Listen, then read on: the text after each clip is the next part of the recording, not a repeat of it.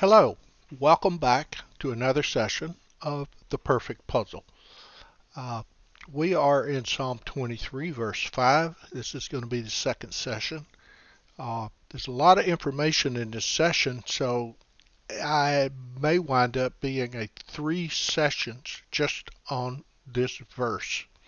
But we are in the second part of that verse where David says, "You anoint my head with oil." So, Father, thank you again for this opportunity to teach your word. I ask, Father, that your Holy Spirit would enable me to teach your followers and your children, that your words would be received with an open heart, mind, spirit, soul, and body. Father, I ask this in Jesus' name. Amen. Okay. You anoint my head with oil. Psalm 23, verse 5.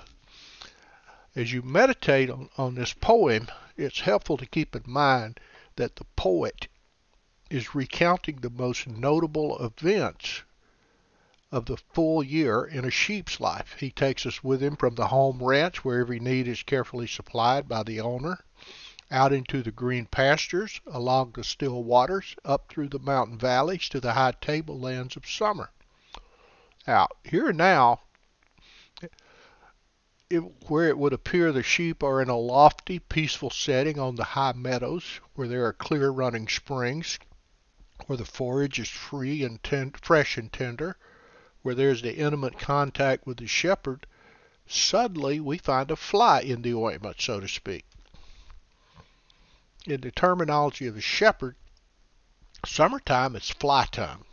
Now, by this, reference is made to the hordes of insects that emerge with the advent of warm weather. Only if you've kept livestock or studied wildlife habits or grew up on a farm or something of that sort can you be aware of the serious problems for animals that are presented by insects in the summer. To name just a few parasites that trouble sheep and make their lives a misery: warble flies, bot flies, heel flies, nasal flies, deer flies, black flies, mosquitoes, gnats, and any number of other minute winged parasites that seem to proliferate in the summer. They attack animals, and they can readily turn the golden summer months into a time of torture for sheep and drive them to distraction. Now, sheep are especially troubled by the nasal fly, or nose fly, as it's sometimes called. These little flies buzz about the sheep's head. What they're trying to do is deposit their eggs on the damp mucous membranes of the sheep's nose. If they are successful, in only a few days the eggs will hatch to form small, slender, worm-like larvae. These larvae work their way up the nasal passages into the sheep's head, and they burrow into the flesh, and there they set up an intense irritation is accompanied by severe inflammation. Now, for relief from this agonizing annoyance, sheep will deliberately beat their heads against trees, rocks, posts, or brush. They'll rub them in the dirt, thrash around against woody growth. In extreme cases of intense infestation, a sheep may even kill itself in a frenzied attempt to gain respite from the aggravation. Often advanced stages of infection from these flies will lead to the sheep going blind. Now, because of this, when the nose flies hover around the flock, some of the sheep become frantic with fear and they panic in their attempt to get away from the flies. They'll stamp their feet, race from place to place in the pasture, trying desperately to get away from the flies. Some may run so much that they just drop from just being sheerly exhausted. Others toss their heads up and down for hours, and they'll hide in any bush or woodland that offers shelter. And on some occasions, they may even refuse to graze in the open at all. Now, all this excitement and distraction has a devastating effect on the entire flock. Ewes and lambs rapidly begin to drop in weight. The ewes will stop giving milk and their lambs will stop growing. Some sheep will be injured in their headlong rushes of panic. Others may be blinded and some even killed outright. Only the strictest attention to the behavior of the sheep by the shepherd can the difficulties of fly time be alleviated. At the first sign of flies among the flock, he'll mix an antidote of oil, sulfur, and tar and apply it to their heads. This almost immediately creates an incredible transformation in the sheep. Once it's applied to the sheep's head, there's an immediate change in behavior. Gone is the aggravation, the frenzy, the irritability, and restlessness. Instead, the sheep will start to feed quietly, then soon lie down in peaceful contentment. Now, to me, this is the exact picture of irritations in my own life. It's really easy for there to be a fly in the ointment of even my most lofty spiritual experiences. So often it's the small petty annoyances that ruin my rest. It's the niggling little distractions that become burning issues, can well just about drive me around the bend or up the wall. At times there's some tiny tantalizing thing torments me to the point where I feel I'm just beating my brains out. It's my behavior in that as a child of God degenerates to a most disgraceful sort of frustrated, just frustration. Just as with sheep, there must be a continuous and renewed application of oil to forestall the flies in my life. There has to be a continuous anointing of God's gracious Spirit, God's Holy Spirit, to counteract the aggravations of personality conflicts. Only one application of oil, sulfur, and tar wasn't enough for the sheep for the entire summer. It's a process that had to be repeated over and over. And the fresh application was the effective antidote. Now, there are those who contend that in the Christian life you only need to have a single initial anointing of God's Spirit. Yet the frustrations of daily life demonstrate that one must have Him come continuously to your mind and heart to counteract the attacks of our tormentors. And it's a practical and intimate matter between myself and Jesus Christ. In Luke 11:13, Christ Himself urges us to ask for the Holy Spirit to be given to us by the Father. Now, it's both a logical and legitimate desire for us to have the daily anointing of God's Holy Spirit upon our minds.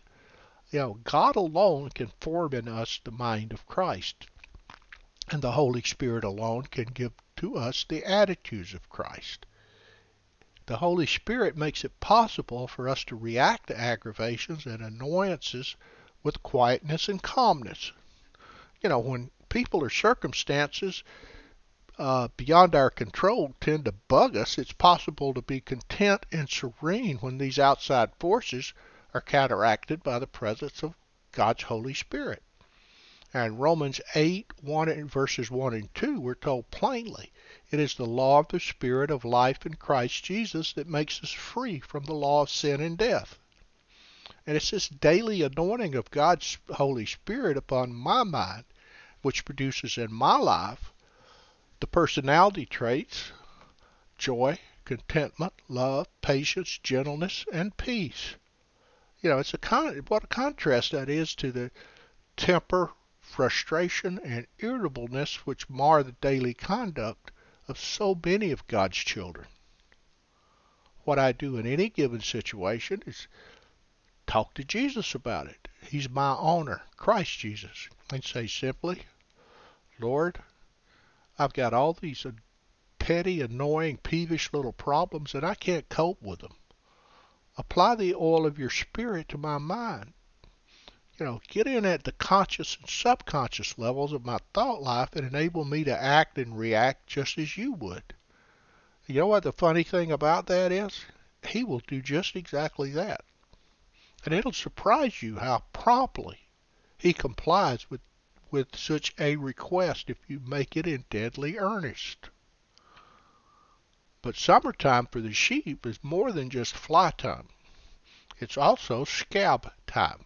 Now, scab is an irritating and highly contagious disease that's common among sheep all over the world. It's caused by a minute microscopic parasite that proliferates in warm weather. Scab spreads throughout a flock by direct contact between infected and non-infected animals. Sheep love to rub heads in an affectionate and friendly manner. And that's where scab is most commonly found, around the head. Two sheep rub together, and it spreads from one to the other sheep. In the Old Testament, when it was declared that the sacrificial lamb should be without blemish, the actual thought uppermost was that the animal should be free of scab. In a very real and direct sense, scab is symbolic of contamination, of sin, and of evil, just as leprosy was symbolic of sin in the Old Testament. Again, as with flies, the only effective antidote is to apply linseed oil, sulfur, and other chemicals that can control scab.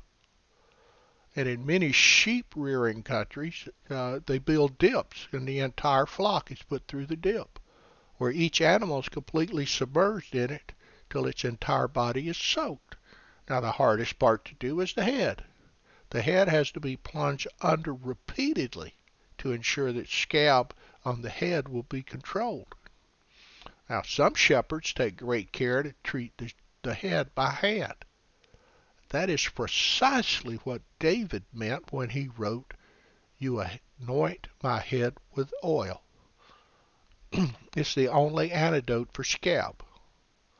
Now, it should be mentioned here that in Israel, the old remedy for scab was olive oil mixed with sulfur and spices. That home remedy served equally well in the case of flies that came to annoy the flocks. And in the Christian life, most of our contamination by the world, by sin, by that which would defile us or disease us or spiritually, comes through our minds. It's a case of mind meeting mind to transmit ideas, concepts, and attitudes that may be damaging. It's so often when we get our heads together with someone else, who may not necessarily have the mind of Christ, that we can come away with concepts that are not Christian. Our thoughts, our ideas, our emotions, our choices, our impulses, drives, and desires are all shaped and molded through the exposure of our minds to other people's minds. In our modern modern time of mass communication, the danger of the mass mind grows increasingly grave. Young people in particular, whose minds are so formable, so malleable, so to speak, find themselves being molded under the subtle pressures and impacts made on them by television, radio, magazines, newspaper, the internet, fellow classmates, not to mention their parents and their school teachers. And often it's the mass media that's largely responsible for shaping our minds, because they are mostly in the control of people whose character's not Christ-like, and it's a lot of cases are actually anti-Christian. One cannot be exposed to such contacts without coming away contaminated. The thought patterns of people are becoming increasingly strange. Today we find more tendency to violence, hatred, prejudice, greed, cynicism, and increasing disrespect for that which is noble, fine, pure, or beautiful. And that's precisely the opposite of what Scripture teaches us. In Philippians 4:8, we're instructed emphatically, whatever is true, whatever is noble, whatever is right, whatever is pure, whatever is lovely, whatever is admirable, if anything is excellent or praiseworthy, think about such things. Now here again, the only possible practical path to attaining such a mind that's free of the world's contamination is to be conscious daily, even hourly, of the purging presence of God's Holy Spirit and applying Him to my mind. And there are those who seem unable to realize His control of their minds and thoughts. It's a simple matter of faith and acceptance.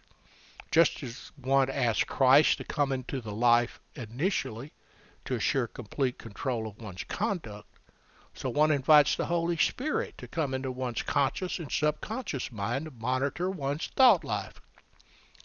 Just as by faith we believe and know and accept and thank Christ for coming into our lives, just so by simple faith and confidence in that same Christ, we believe and know and accept with thanks the coming or the anointing of His Holy Spirit upon our minds.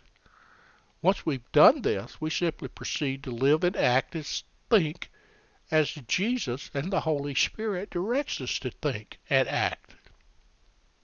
But the difficulty is that some of us are not deadly serious when it comes to actually doing it. Like a stubborn sheep, we'll struggle, kick, and protest when Jesus or the Holy Spirit puts His hand upon us for this purpose. Even if it is for our own good, we still rebel. We refuse to have Him help us when we desperately need His help. In a sense, we're a stiff-necked bunch of people.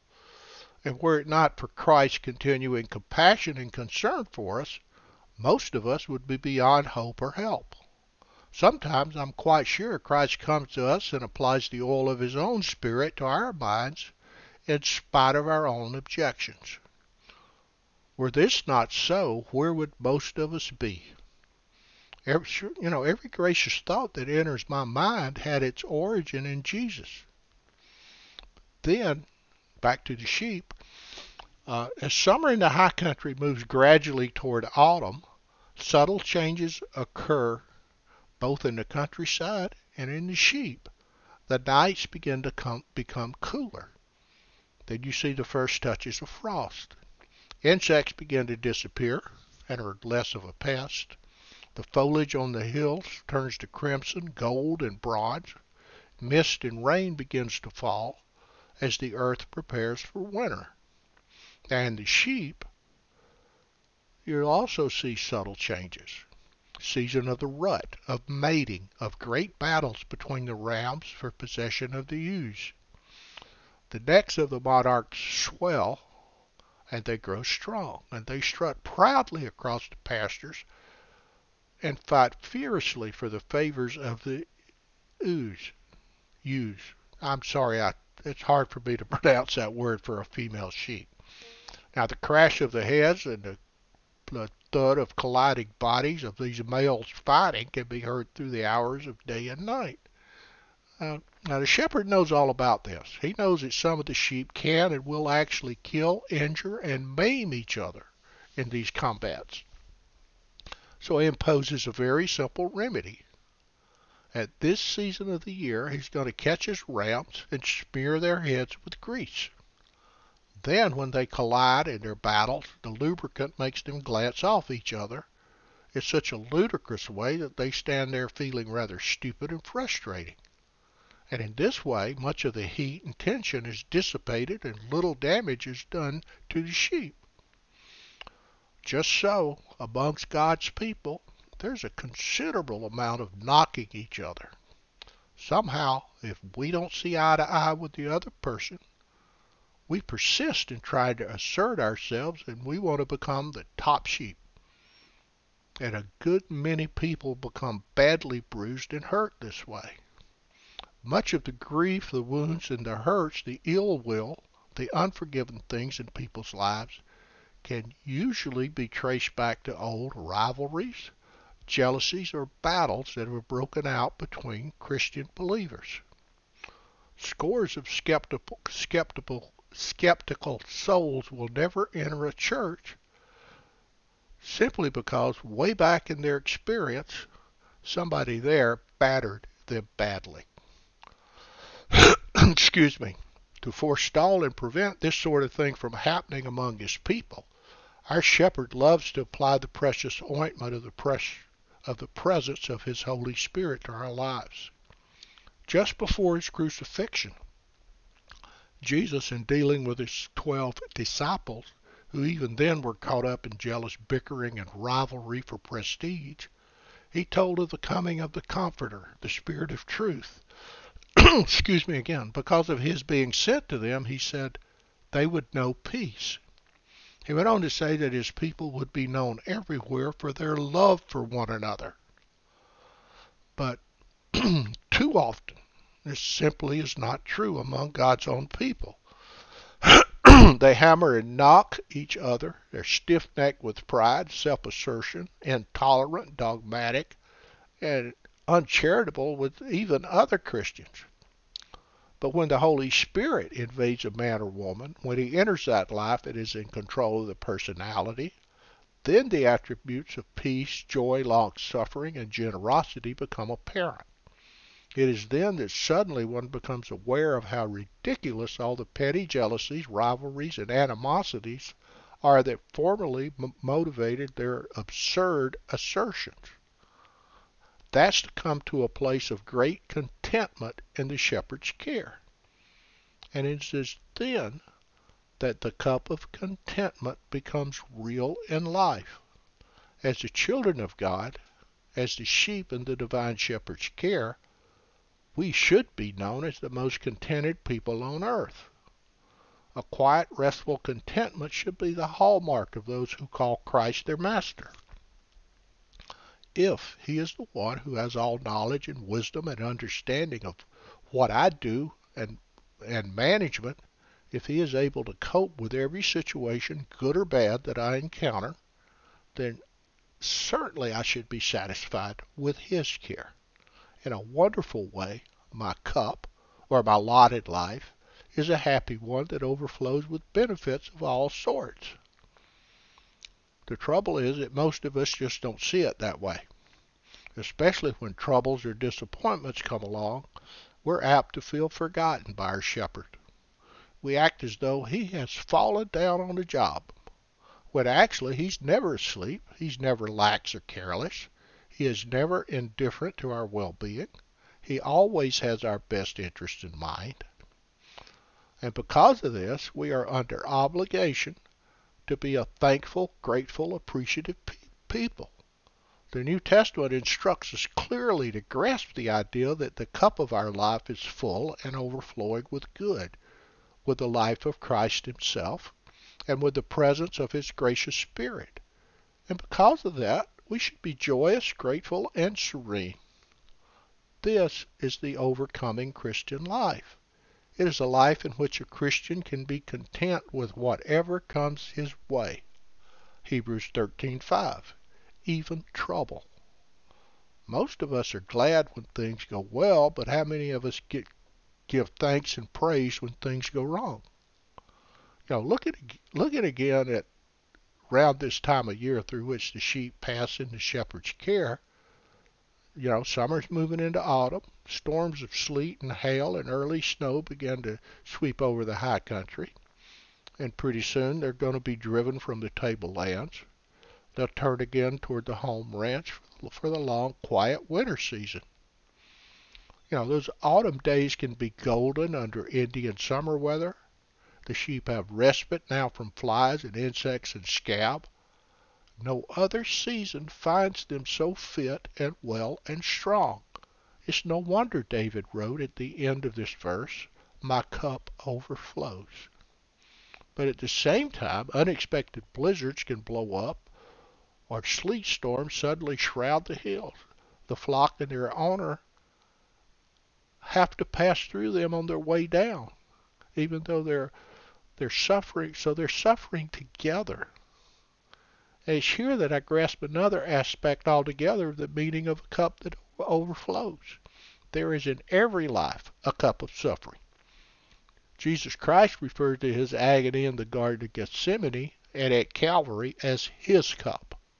And had it not overflowed with his life poured out for men, we would have perished. In tending sheep, some shepherds carry a bottle containing a mixture of brandy and water. Whenever a lamb or a sheep is chilled from too much exposure to wet, cold weather, they pour a few spoonfuls down its throat. And in a matter of minutes, the chilled creature gets back on its feet full of renewed energy. The important thing is to be there on time, to find the frozen, chilled sheep before it's too late. To do that, the shepherd has to be in the storm with them, alert to every one of the sheep. And it's especially the young lambs that go through misery without the benefit of a full heavy fleece to protect them. Some lambs will lie down in distress only to become more cramped and chilled. Now, what a picture that is of Jesus sharing the wine, the very life blood of his own suffering from his overflowing cup that's poured out at Calvary for me. He is there with me in every storm. My shepherd is alert to every approaching disaster that threatens his people. He has been through the storms of suffering. He bore our sorrows and was acquainted with our grief. And now, no matter what storms I face, his very life and strength and vitality is poured into mine. It overflows, so the cup of my life runs over with his life, often with great blessing and benefit to others who see me stand up so well in the midst of trials and suffering. And that is verse 5. Thank you for listening. This has been the Perfect Puzzle. Father, I ask you as the listeners go out into their lives that they take these words with them, Father, that they would apply them to their lives. In Jesus' name I pray. Amen.